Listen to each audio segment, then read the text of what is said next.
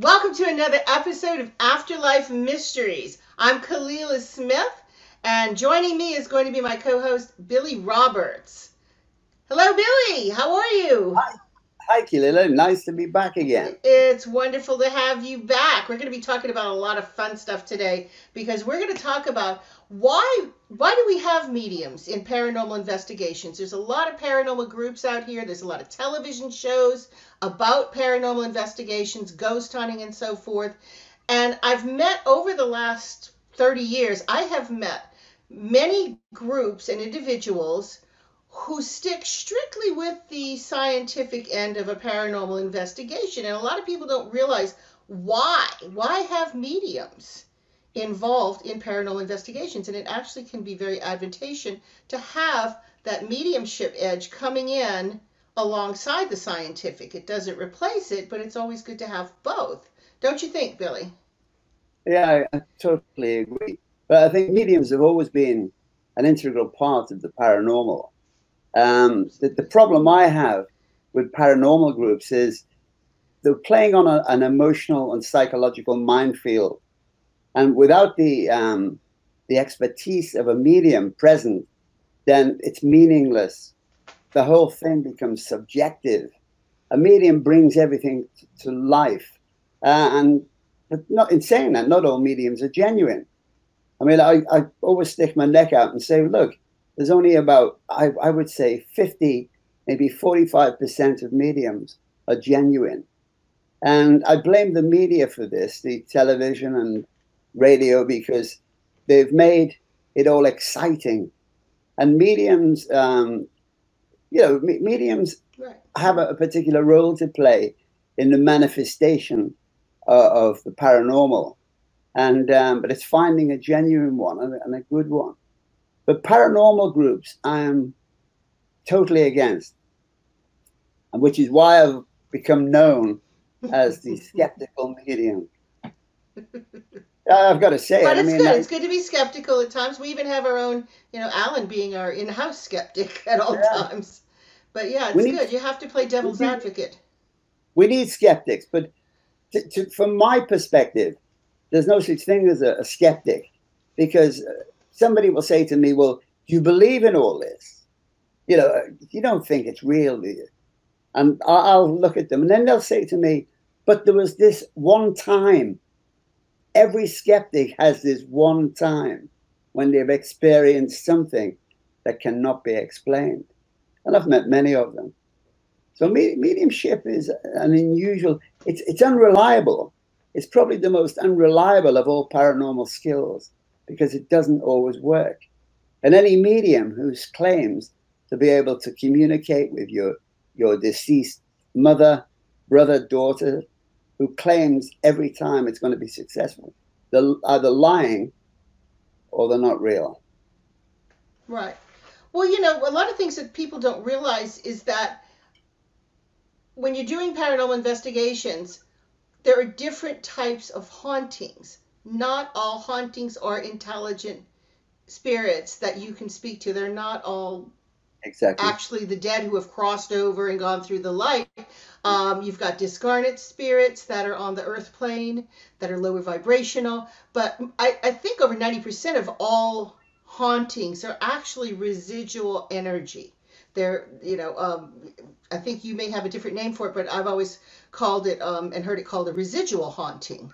It used Mm-hmm. to be called a shade, but Yeah. these are not an actual ghost present, but an energetic impression left from a very strong emotion or a trauma or even a repetitive action like the shutter that keeps slamming over and over again or the rocking chair that continues to rock after grandma has passed.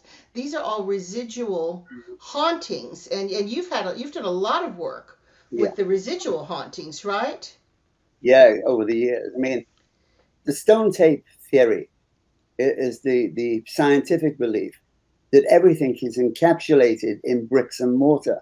And most of these paranormal happenings do occur where, but close to water in a damp environment, gray stone or sandstone. And if you can imagine that as a videotape and an audio tape they're coated with a fine substance, electromagnetic substance. We know that the air is filled with the same substance, electromagnetic energy. And it's this energy that precipitates these images from the past. As you said, you call them residual. So they're like photographic images in the atmosphere. And certain individuals can see them. But a person who's not trained, a person who has a rudimentary form of psychism, they misconstrue it as the actual entity. But these images don't have any consciousness. They're not aware of you. They're not aware of your presence. They're just floating in the atmosphere.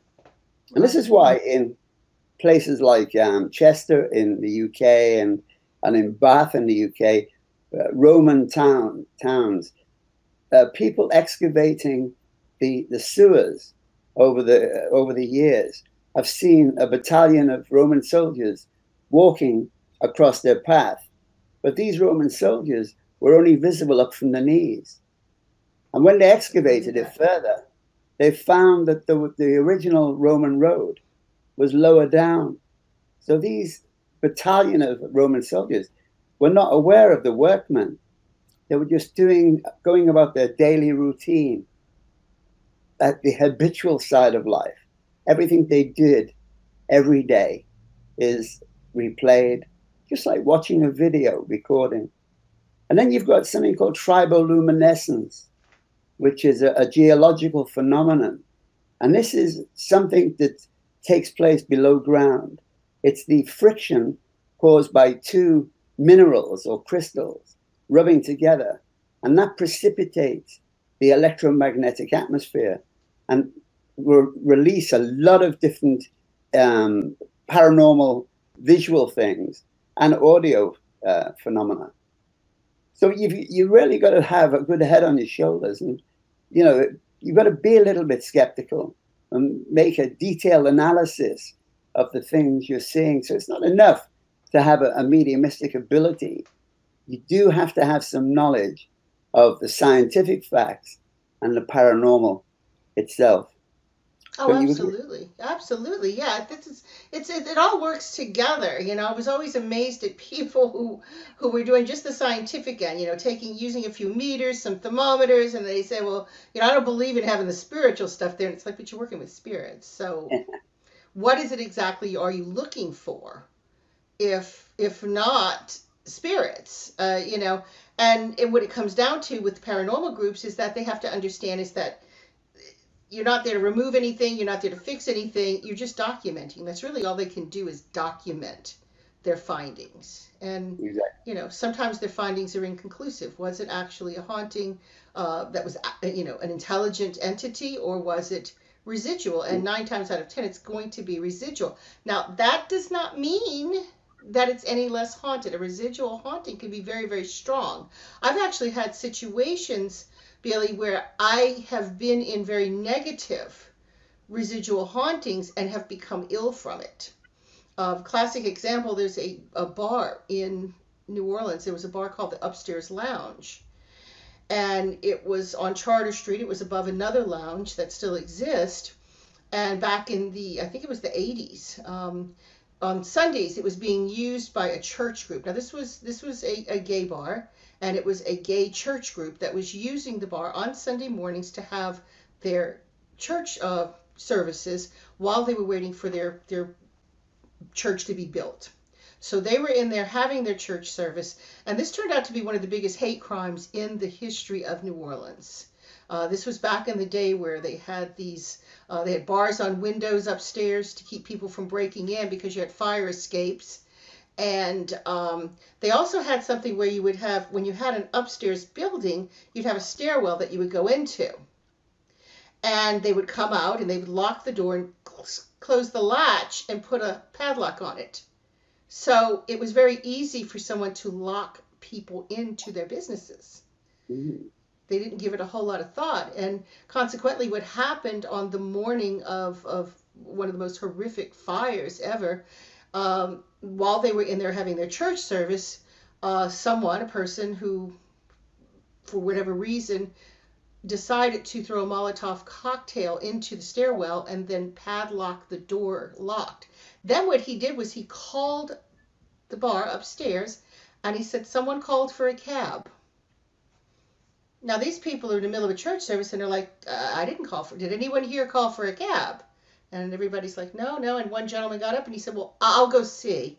And when he opened that door to that stairwell, the backdraft sucked in a ball of fire that just was devastating. I mean, it was one of the most, it's amazing that there were actually survivors of this horrific event. A lot of them died trying to get through the bars on the window. It was just absolutely horrific. Yeah. There was actually a few survivors to it, but it was, you know, it was the catalyst that caused them to change the way fire escapes were, to change the way bars on windows, to prevent people from having, you know, a flip lock to where you could just put a padlock on it. A lot of changes were made to building codes because of this horrible, horrible tragedy. And needless to say, it was a very, you know, tragic deaths, violent deaths. I mean, a fire, it was horrible, and very, very strong emotions that were involved. So it's, you know, this hotbed for a residual haunting. And I do not, and I know, I don't say I believe, but I know beyond a shadow of a doubt, these people did not get trapped in these buildings. Nobody's trapped in this earth plane. These people did pass on, of course. But many years later, there was a paranormal group in town with a woman that I knew. And it was Halloween time. I was very, very busy with tours. I was teaching at University of New Orleans, a paranormal class. And I was pretty exhausted. I didn't really want to open myself up to anything at the time. And they begged me to go along. They said we were able to get into the upstairs lounge. And I said, well, okay, I tell you what. Now, this is where I was very foolish back then. This was back in the 90s.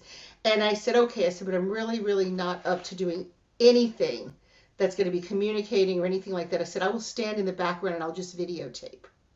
Well, you know as well as I do what happened. I mean, I'm in there and I've got a video camera and I'm videotaping things, and suddenly, you know, I get what I call the psychic blind side. All of a sudden, poof, I am hit. And I'm seeing this man his face is melting off. He's got his arms held out and he's going, help me, help me, help me. And I'm smelling the smoke and I'm starting to choke, and literally had a physical reaction to what was going on in there. I wound up with an upper respiratory situation going on for 3 weeks after that. It took me 3 weeks to recover from exposing myself to that type of negative energy. And I didn't ground myself good enough. And I shouldn't have even really gone in there, but it was really a awakening for me to realize that I would rather encounter a negative entity that is intelligent than a residual haunting. I mean, because many of these negative residual hauntings are just tremendous. Have you ever had that happen where you were just, you know, hit with something? Oh yeah, quite a lot. I did a TV series called Billy Roberts Investigates Paranormal some years ago, and I was called to a house in a place called Birkdale, which is a suburb of Liverpool. And the house was hit by a poltergeist. Cut a long story short, it was like World War III had taken place. And I couldn't ascertain what the problem was until later on. I found that there'd been a couple of weird fatalities. An old man had died there. He'd been ill with cancer. And a young guy had hanged himself from the banister, the stairwell. And it wasn't the fact that he was haunting or the old man was haunting. It was the energy that they had created over the years, and it had been left. It was dormant, and it was precipitated by a young girl who lived in an apartment upstairs, and she had a young baby. Now, we know that females up to the age of 12 can have an interaction with these energies. And it was all to do with that. The atmosphere in this building was horrendous. A couple of clairvoyants had been there, and they'd been violently sick. And I too was sick. But the phenomena that was created by this energy, although it wasn't intelligent, was incredible, because a vase actually lifted from a windowsill and actually shot off onto the floor but didn't break. All these different crazy things.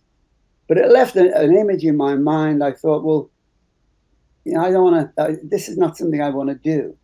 But I did prophesy that the house would be sold to a German businessman, and they'd knock the building down eventually and build a home for the elderly, which happened.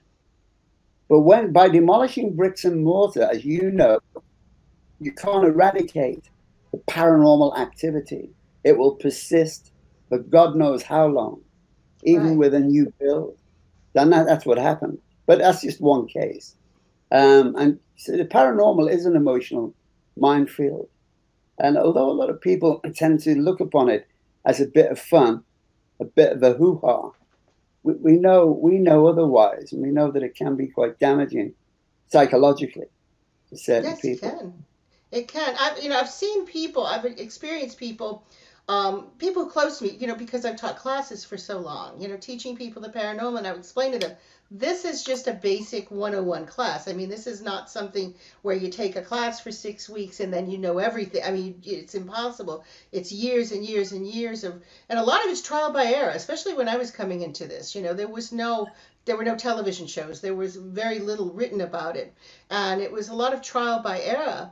And so I see people getting into these pitfalls, and I have seen people become very damaged by getting involved with things that they don't really understand. And you talked about a poltergeist, and that's another area, because there's different types of hauntings. You've got your intelligent haunting, you've got a residual haunting, and a third type of haunting is the poltergeist. And we hear a Yeah, lot about this. This has been made famous by Hollywood, the movie Poltergeist itself, exactly. and then just take the ball and run with it, with you know millions of television shows and movies that have been written about poltergeist. And the word itself, poltergeist, means noisy ghost. It's a German word, and it means noisy ghost. And a lot Yeah, of us associate a poltergeist with an entity that's trapped, and they're unhappy, and they're grabbing books and throwing them and throwing things across the yeah, room. But as you said, and that's interesting, because I always figured with poltergeist, I know lots of times that can be telekinetic energy coming from someone in the house, and there's been a lot of recorded cases of that as well. Lots of times a poltergeist is not necessarily even anything to do with anyone who has died. exactly. Have you found a lot of cases with that as well? Yeah, I've experienced where there was a young man, he was probably about 22, 23, and his mother had sent for me to have a word with him because he had a telekinetic ability, which means he could move or seemingly move objects with his mind without actually intending to do it. And it created all kinds of phenomena because he had a psychological problem. He was actually diagnosed as a schizophrenic, and he had other issues as well. But he had an ability which I think was a low grade mediumistic ability, but it aired on the malevolent side because he had a malevolent streak, this guy, and it had to be helped. But I mean, first of all, the psychiatrist had to help him. He was highly medicated, but he was in the habit of withdrawing his medication because it gave him a Oh high. yeah. And it was at that point he could do all kinds of things, strange things with his mind. I mean, that's just one example, but you do have to be very careful. And people with a tendency to have psychological problems should not be involved in the paranormal, my opinion anyway, because it can precipitate all kinds of problems. I think you have to be very careful who you're training because changes do occur, as you know. Changes occur in the brain and the nervous system when you develop your psychic skills. And once these changes are established, then they can't be reversed. They're there. You have to use them in one way or another. And I've had them in our center where people have come along and they obviously have skills, but they're not right psychologically. So I put them into a meditation class and teach them the art of meditation, chanting or whatever. because it helps to stabilize them. So it is. It's a Yeah, yeah, you have to be grounded. Yeah, I mean, I remember in my, earlier years, I mean, I had abilities as a child, which I turned off throughout my teen years and my 20s. And I would still have things, I'd hear things around my house. And, I'd hear, after my parents passed away, I'd hear the door opening, closing, I'd hear the footsteps. I moved 800 miles away, and I still had things happening. And I finally realized it wasn't the house, it was me. And when I first started, when I made the decision to open back up and really start developing, and we're talking about, my late 20s, early 30s, yeah, it was a very emotional thing to go through. There was this huge emotional upheaval that came on. And, but I was doing a lot of right brain things at the time, even though I was working. But I was involved in ballet and dance my whole life, and music and art and that sort of thing, and writing, and all of these things were helping me kind of process through. But I can see where somebody who's just coming on that cusp of wanting to, open those doors to the psychic abilities and to mediumship, and that was just the tip of the iceberg back there for me. But it was, several years of very, very huge emotional upheaval and transitions that were going on. And it kind of stayed a little unstable for a while, and then it started kind of gradually balancing back out. And then when I hit about 41, 42, there was this quantum leap. It was almost like this huge jump that I made. And all of a sudden, something else opened up. And that was when I became clairvoyant. I had been clairsentient all along, feeling things and sensing things. But when I truly became clairvoyant, I was in my early 40s. And it was just, and I'll never forget when it happened. I mean, I was actually giving a tour, and I was in front of a haunted building, and just like all of a sudden, it was like someone turned on a light switch and mm-hmm, something clicked inside of me. yeah, And I just felt this huge, this jump. And it was like, oh, wow, I just saw something that nobody else saw. And it was, by that time I was able to, handle those kind of changes, and it wasn't so much emotional. It was actually just, I was awestruck at the time. yeah. Meeting, it's strange, really, because anecdotal accounts of people's lives matter very little to me. I mean, I know you quite well now, but people come and they want to tell you the whole history of the experiences they've had, as though it was all new and it would be new to me. And you like me, you've heard it all before.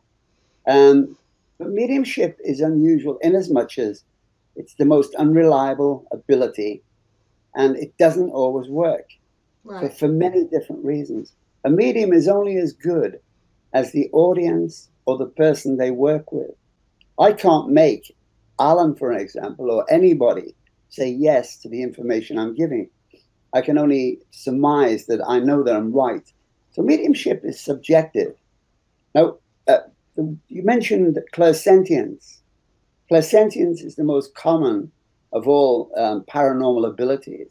Right. And it's the one most people have, but it's the most underestimated, because I've seen clairsentient mediums giving detailed information about the coloring, the name of the person, how they died, everything about their life. And, if they say, well, I'm clairsentient, you think, well, how could you give all this information if you don't hear anything, you don't see anything? That's because it encompasses all the ability combined. Clairaudience is the ability to hear, but most people think it's a voice all the time. It's a voice, and it isn't. It can be extraneous thoughts, a sequence of thoughts streaming into your brain, thoughts that you know they're not yours, but you might be involved in making the evening meal, thinking about what you're going to do the next day, and all of a sudden, Auntie Jenny comes into your mind, or your mother, and you think, why? And that's because Auntie Jenny or your mum is there. And the only way they can communicate is via your mind. And once Right. you acknowledge that, it will open up other things for you. Right. And I noticed also that, and for any budding mediums out there, if you are mediumistically inclined, because it's different to be psychic. Psychic, a lot of people are psychic and not necessarily mediums, but mediums are usually psychic. And I also found that my medium skills became more refined the more psychic readings I did, because it got to the point. I mean, I started off, in my 20s doing readings with tarot cards, and I would just, use the cards as I never I'm not talking about using tarot cards and memorizing what the book says that means, but you really using the cards as tools, as symbols to trigger saying something about the person and being spot on. But I noticed that after many, many years of doing this, that when I would give a reading, lots of times I would just grab the cards, put them in a stack, and set them aside and say, okay, so and so's telling me this. And I became somewhat clairaudient in that I would always get someone speaking into the left ear. And I always thought that was very odd, because the left ear was the one I had the most infections in as a child, Me too, and yeah. not my best ear. So, but even in my early 20s, sometimes I'll never forget the time that it was a dangerous situation. I was in a new apartment. I had a young child, and unbeknown to me, someone was getting ready to break into my house. And every time I would close my eyes to go to sleep, I heard a voice calling me saying, "Don't go to sleep. You need to get up. You need to get up." And I'd close my eyes, and it was a woman's voice. And I really felt it was my mother. She had just passed away a couple of years before, maybe not even 2 years. And she kept saying, "Don't go to sleep. You need to get up. Go to the front door. Go to the front door." And, I knew that every time I close my eyes, she's going to do this again. I better go see what's at the front door. And I got up. And as I got to the front door, I could see somebody had the key to my apartment from whoever lived there before. And I saw the doorknob turning. And I threw my body against the door and held the doorknob and prevented somebody from breaking in. And that would have never happened had I not heard my mother's voice calling to me, telling me, go over there. So, I know it's real. I know that, people who are clairsentient will, but I didn't have a consistent situation with the clairaudience at that time. It was just, in a few rare conditions, or when I'd be doing a lot of readings, I would get that clairaudience kicking in. Yeah. And for those who aren't familiar with the clairaudience and all, we call them the clairs. And clairsentience is you feel something. Clairaudience, you hear something. You have clairvoyant. Became clairvoyant in my 40s, and that is when you actually see something. You don't necessarily see it. I see it in my mind's eye. That's where I see it, and I see it like a panoramic view. Some people see things differently. You've also have what is it? What is the one where you smell something? Claire. Is it Claire? Yeah, I know Claire goose something. It's the when you taste something. I don't really get that. From time to time, I'll get that. But some people will smell something or taste something. But the clairs are different ways in which psychic and mediumistic skills are going to manifest, and how your senses are going to perceive them. And you can have one, you can have all. You can start off with one and then gradually move to another. But even psychics who are not mediumistic will pick up things in a residual haunting. Going back to residual hauntings, they will still pick up. But I can walk into a room and immediately tell within a few seconds, this is residual. There's nothing active here. This is just residual. But it can be very, very strong. Another point that should be made, really, to anybody who's developing ability. I've had a lot of budding mediums and developing mediums. They're tuning in all the time. They go to the pub or to a restaurant, and they're seeing things with this. That is quite unhealthy. There has to be a time to turn on and off, and you have to learn to activate it. And it's just like reading a book. If you're engrossed in a novel, and somebody calls you, it takes you a couple of moments to take your mind away from the characters in the book. They're still playing out inside your head. So you have to realize that mediumship is like that. You have to learn to turn it on and off just by taking your mind away from it.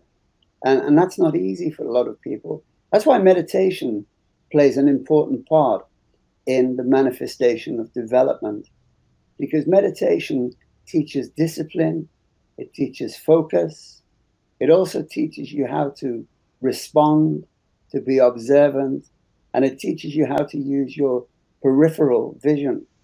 Now, women more than men can use their peripheral vision and their peripheral hearing. You can be engrossed in a conversation with a group of women, but you know full well what's going on across the room in another group. You can hear other people's conversations. Yes. Yes, you Women can. are like that. It's peripheral hearing. And that is also used in the development of mediumship. People who are not creative, people who have an inability to visualize, will never make a good clairvoyant, because clairvoyance is employed by the image making faculty of the brain. And simple process of staring at the flame of a candle until you can no longer look, and then close your eyes and allow the after image to come into your mind. You do that 3 times. That helps the image making faculty to develop. In Buddhism, it's called the kasina. The after image is called the kasina. And the more you do it, the more responsive your mind will become, the more observant you'll become, the more sensitive you will become. So mediumship is a fascinating subject. It's a process that's never ending. You develop it and develop it and develop it to a fine art. But it can't be used for selfish reasons. You need to use it to help other people. That's I true. That's true. Primarily, the mediumship's job is to give help the grieving and give them hope that their loved ones are able to communicate with them on the other side. That's basically the medium's job, is to prove that there is life on the other side and to give comfort to those who are grieving. That is the primary job of a medium. But mediums can also be used for other things, such as paranormal investigations, yeah, where, if you ask any medium when they walk into a room, the first thing they're going to say is, there's nothing intelligent here. And then they can start telling you about what they're picking up from the residual energy that's there and what they're yeah, reading off of that. But any good medium is going to tell you immediately there's no, whether or not there's an intelligent haunting present, because they can sense it. The minute they walk in, they're going to sense it, they're going to feel it or yeah. not. And And the that's other thing important is, to realize too. with skeptics, mediums are damned if they do and damned if they don't. So it doesn't matter how good a medium is, they're still not genuine. And it doesn't matter how bad they are, they're not genuine, uh, as far as it's concerned. But skeptics are few and far between today, because I think when you look at skepticism, it's good to have a healthy skepticism where the paranormal is concerned. It's fascinating. It is an axiom of physics that no two bodies of matter can occupy the same space at the same time. But we know that millions upon millions of vibrations can and do exist in the one space at the same time. So people say to me, well, Absolutely, where yeah. is the spirit world? The spirit world is not a place, it's a condition, a transcendental state of being. So our loved ones are walking through and around us, often unaware of our presence, just as we are unaware of their presence. A medium is somebody who's trained to focus, to isolate, and to notice these beings as they walk around you. And once you do that, they begin to notice you. You can't call anybody back. They come back because they want to. Lost you there for a little bit. But it's, No, no, I lost my screen for a bit there. Sorry. oh, right. Um, I yeah, no, thought you. that's a very, very good point. A lot of people don't realize that, basically that's what we're doing. We're just bridging the gap. That's all we're doing. We're making that That's what a medium connection. is. And it's all about vibration. It really is. It's all about vibration. Even your residual haunting, when you walk into a haunted building, when you're using this equipment, if you're not a psychic or a medium and you are into the ghost hunting, or you are, or some people make a distinct difference between ghost hunting and paranormal investigation, and to me it's the same thing. But when you walk into these situations and you're getting these meter readings and you're getting these temperature changes, it still can only be indicative of what we call a residual haunting, and you're picking up on this energy, these energy recordings. And all you really have to do is quiet your mind a little bit, and you can sometimes start picking up on that. Even if you're not, mediumistic, you can become attuned to some of the ways that, psychics work, and picking up on that psychic energy and actually feeling it. And after a while, I think anybody can walk into a place and tell, this is residual. This is what this is. But what I think would be tricky, though, with the poltergeist, that's a little tricky because I don't think we always know where the energy's coming from. And it's almost like solving a mystery, trying to figure out where is it coming from. But I think that more often than not, it's not necessarily an angry ghost. It's not just one factor coming in. I think it's multiple factors. Don't you agree? I agree. There's also something called a clone ball, which is a manifestation of energy that appears in places of enjoyment, such as theaters, even restaurants. And a clone ball is just the energy that's been created over the years. But when it's left, it can precipitate into something else and become almost mischievous. And although it's very rare now, but you do see it, you do experience it in places of enjoyment. I bet you we have a lot of that in the French Quarter.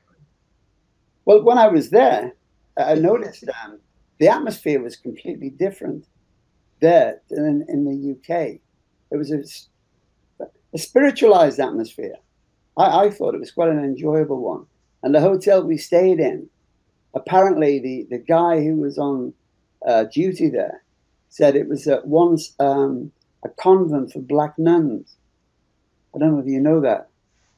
You were at the Bourbon Orleans. You were at the Bourbon Orleans. Yeah, that's it. Yeah, that's probably the most haunted, supposedly the most haunted hotel in the French Quarter. And it was the sisters of the original convent that was there. It was right after the Civil War. It was actually during the Civil War. It was a hospital because New Orleans was not part of the Civil War. We were actually occupied by the Union, and we were not actively present, with the war itself. But we had a lot of hospitals. And ironically enough, a lot of them were Union hospitals, but it was a hospital at one time. And originally it was the Grand Ballroom of New Orleans. So you had that effect where people were going there to party. This was the place during the French colonial times. The opera was very, very popular back then. So you had the opera house, and what people would do is that they would go to the opera house on their weeknights or their weekend nights for their enjoyment. And then after the opera, they would go to the ballroom where they would have after parties from the opera house. And it was called the Grand Ballroom of New Orleans. And they had, soirees going on from all over the South would come there and have these parties in this ballroom. And then during the Civil War, it was used as a hospital. And then when the Sisters of the Holy Family came along after the Civil War, and the Sisters of the Holy Family were African American nuns, and they formed a convent there, and they came there to teach the children to read and write. Also, they taught a lot of the little French children English, who were still speaking French. And, what people don't realize is back then we still had those massive yellow fever epidemics. So we still had people dying by the thousands. Yeah. And oftentimes children were left without families. So a lot of the ghosts and hauntings are children in the Bourbon Orleans, because it was also an orphanage at one time. Because anywhere you had a convent, you had an orphanage. So they see children running up and down the halls. There's a little girl that sometimes she's chasing a ball or a doll, or she's walking around with a doll, and you'll see children disappearing into walls and so forth over there. But it's a very, very, very interesting place. There's been what's that? The maitre d', he actually said that a lot of the black nuns were murdered. Somebody came in and I shot a never lot of heard. them. I No, never heard of that one. That's interesting. I've that's never what heard of that. it I've was. An never heard elderly that black man. stories. Hmm. I mean, I've tried to find it on the internet since then for a bit. I've never heard that. No, It's not documented anywhere. I've never ever heard no, that. I couldn't But find any you know, I knew that there record. were children there. There were a lot of children Yeah. there. And also there was this great story that they all told from over there. There was actually a workman because the stairwell when you walk into the Bourbon Orleans, that stairway to the right is the original stairway that was to the ballroom. I remember that. Yeah. And in the 1960s, they brought somebody in, and this is when it became a hotel because eventually the hotel came in, bought it, the nuns went to a convent somewhere else, and they started renovating it to make a hotel out of it, and that staircase was quite old, so they brought in a master carpenter to restore the stairway to its original Wow. Yeah. splendor of being the grand ballroom. And he's hammering away one day, he's hammering away on this stairway, and he accidentally hit his thumb with the hammer. Well, of course, he drops the hammer and he blurts out an obscenity. And all of a sudden, he's slapped in the face.